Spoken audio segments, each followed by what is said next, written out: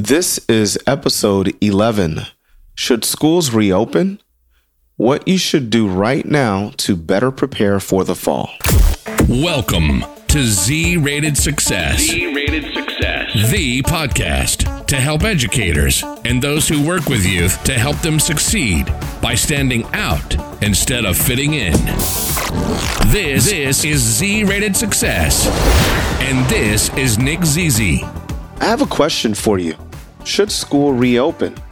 I posted a poll in a educator Facebook group, and 181 or so teachers responded, and they're still responding as I'm recording this here. And the question that I asked is the same question: should schools reopen?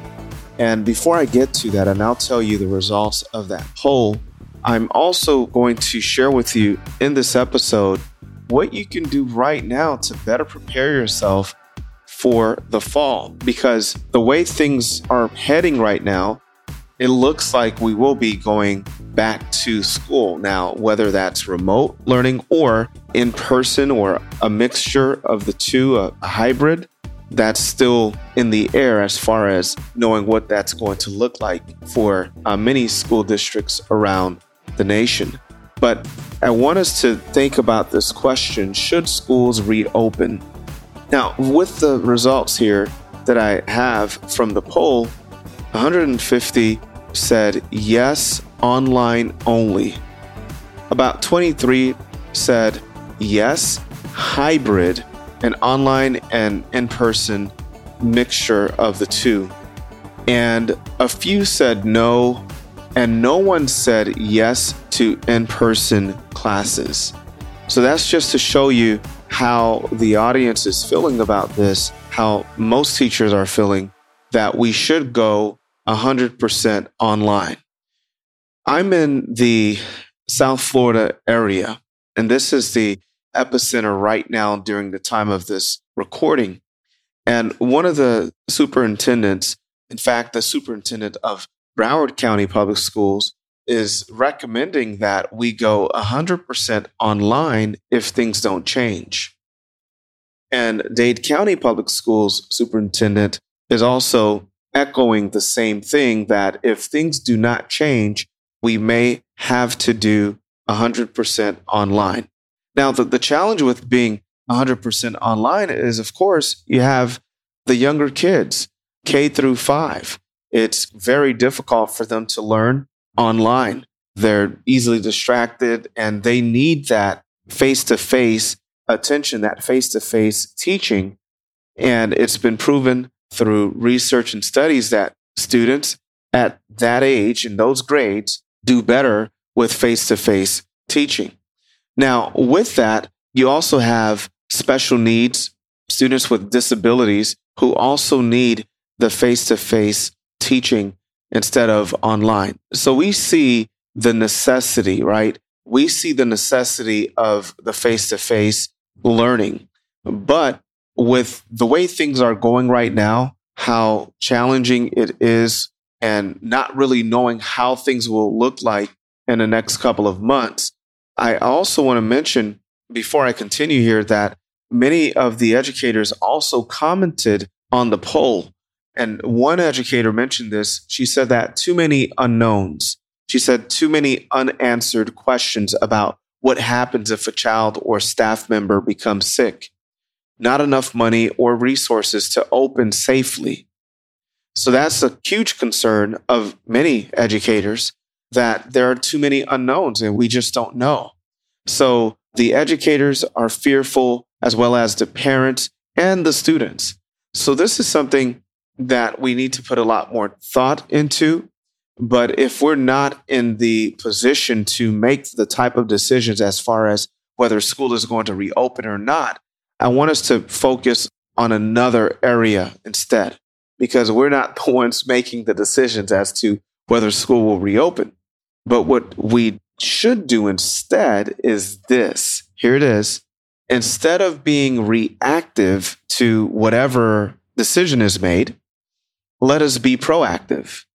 Let's be proactive about this, right? So I want you to think about the options that we have. I mean, right now, it looks like we will reopen, but it looks like we're leaning more towards online or remote learning, 100% remote learning, than we are anything else. Now, that there's the hybrid model, the hybrid option, and many schools are just not ready for it.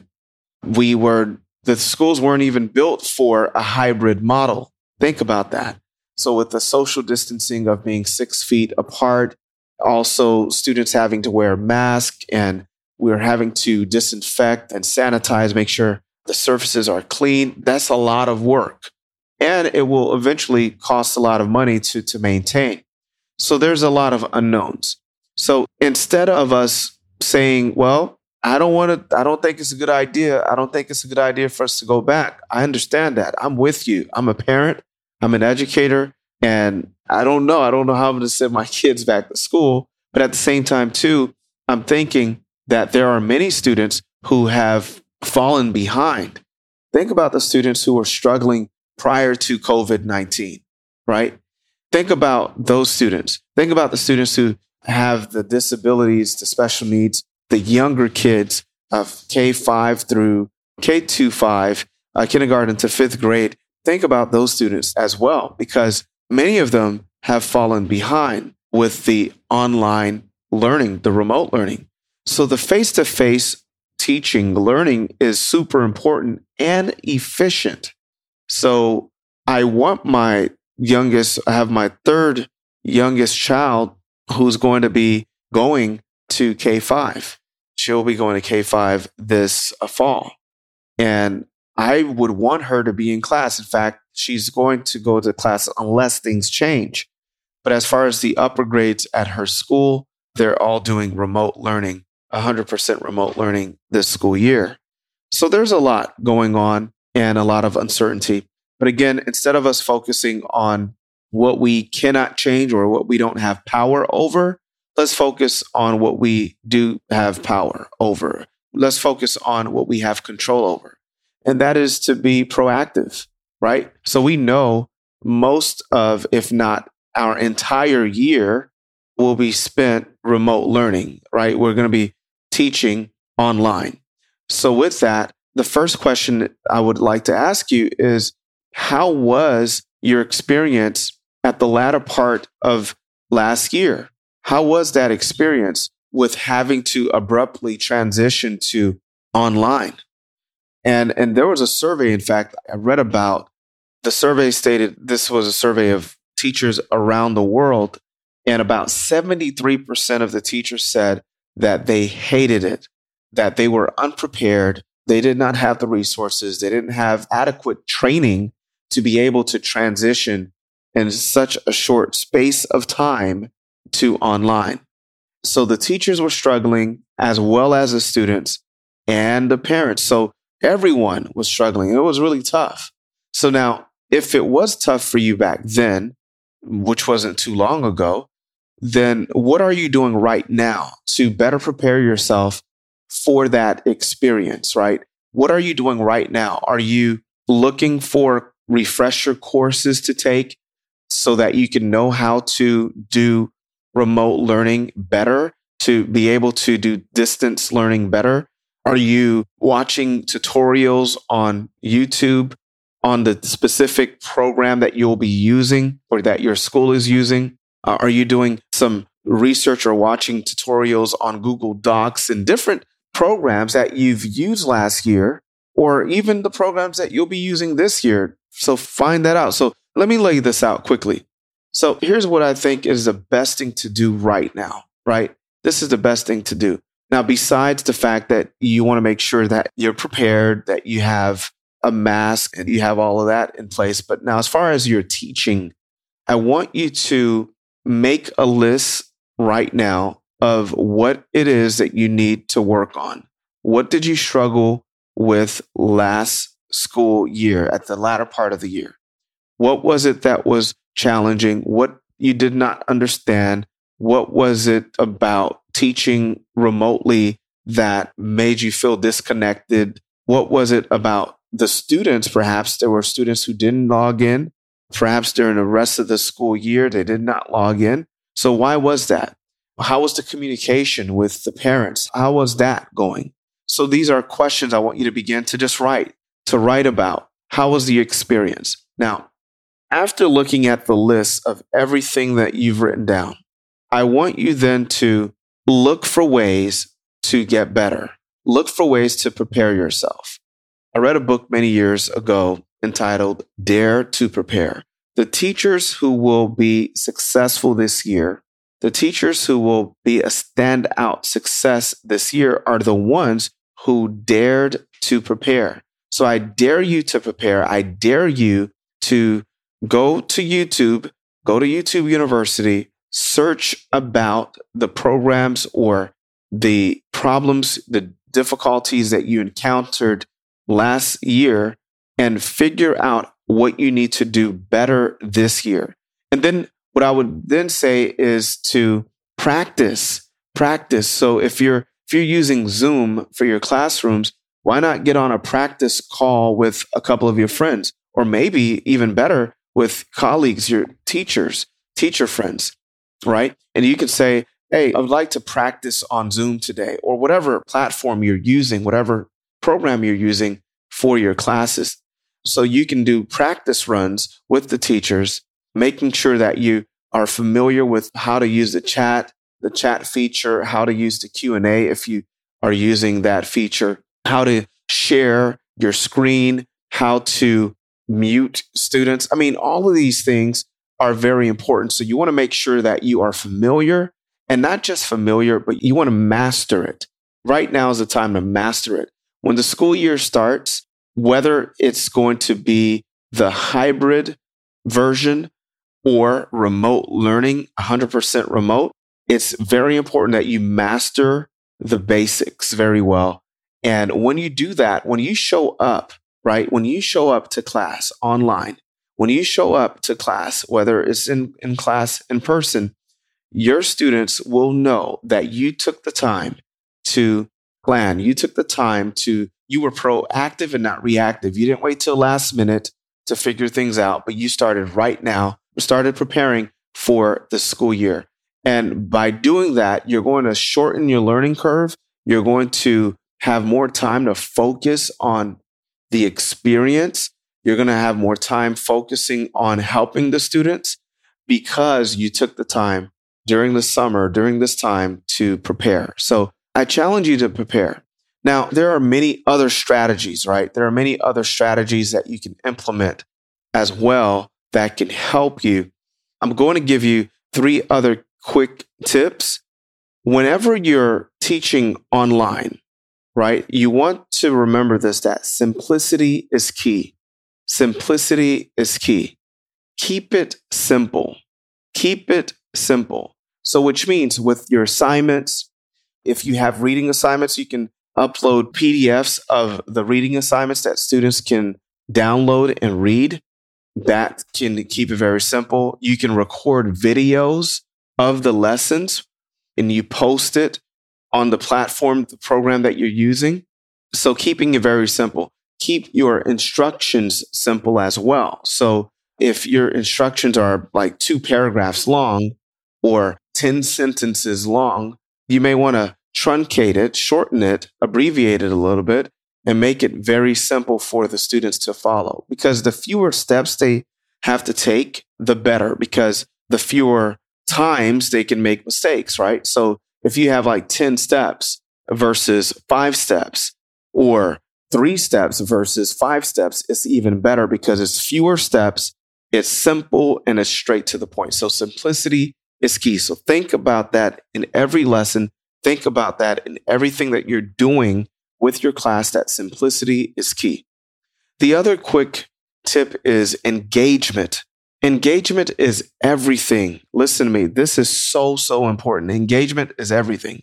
Because see, online with remote learning, you can't see. You don't know what's happening, right? You don't see what's happening around the student. If their camera's on, all you can see is what you see there on the screen, but you don't know what's going on behind the camera.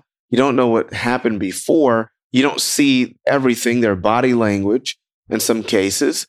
So engagement is everything. So one of the ways that I'm able to engage my students and this is what I do as well when I'm speaking to various audiences, is especially online, I'll ask them to put something in a chat. So I'll say, if you're ready, type ready.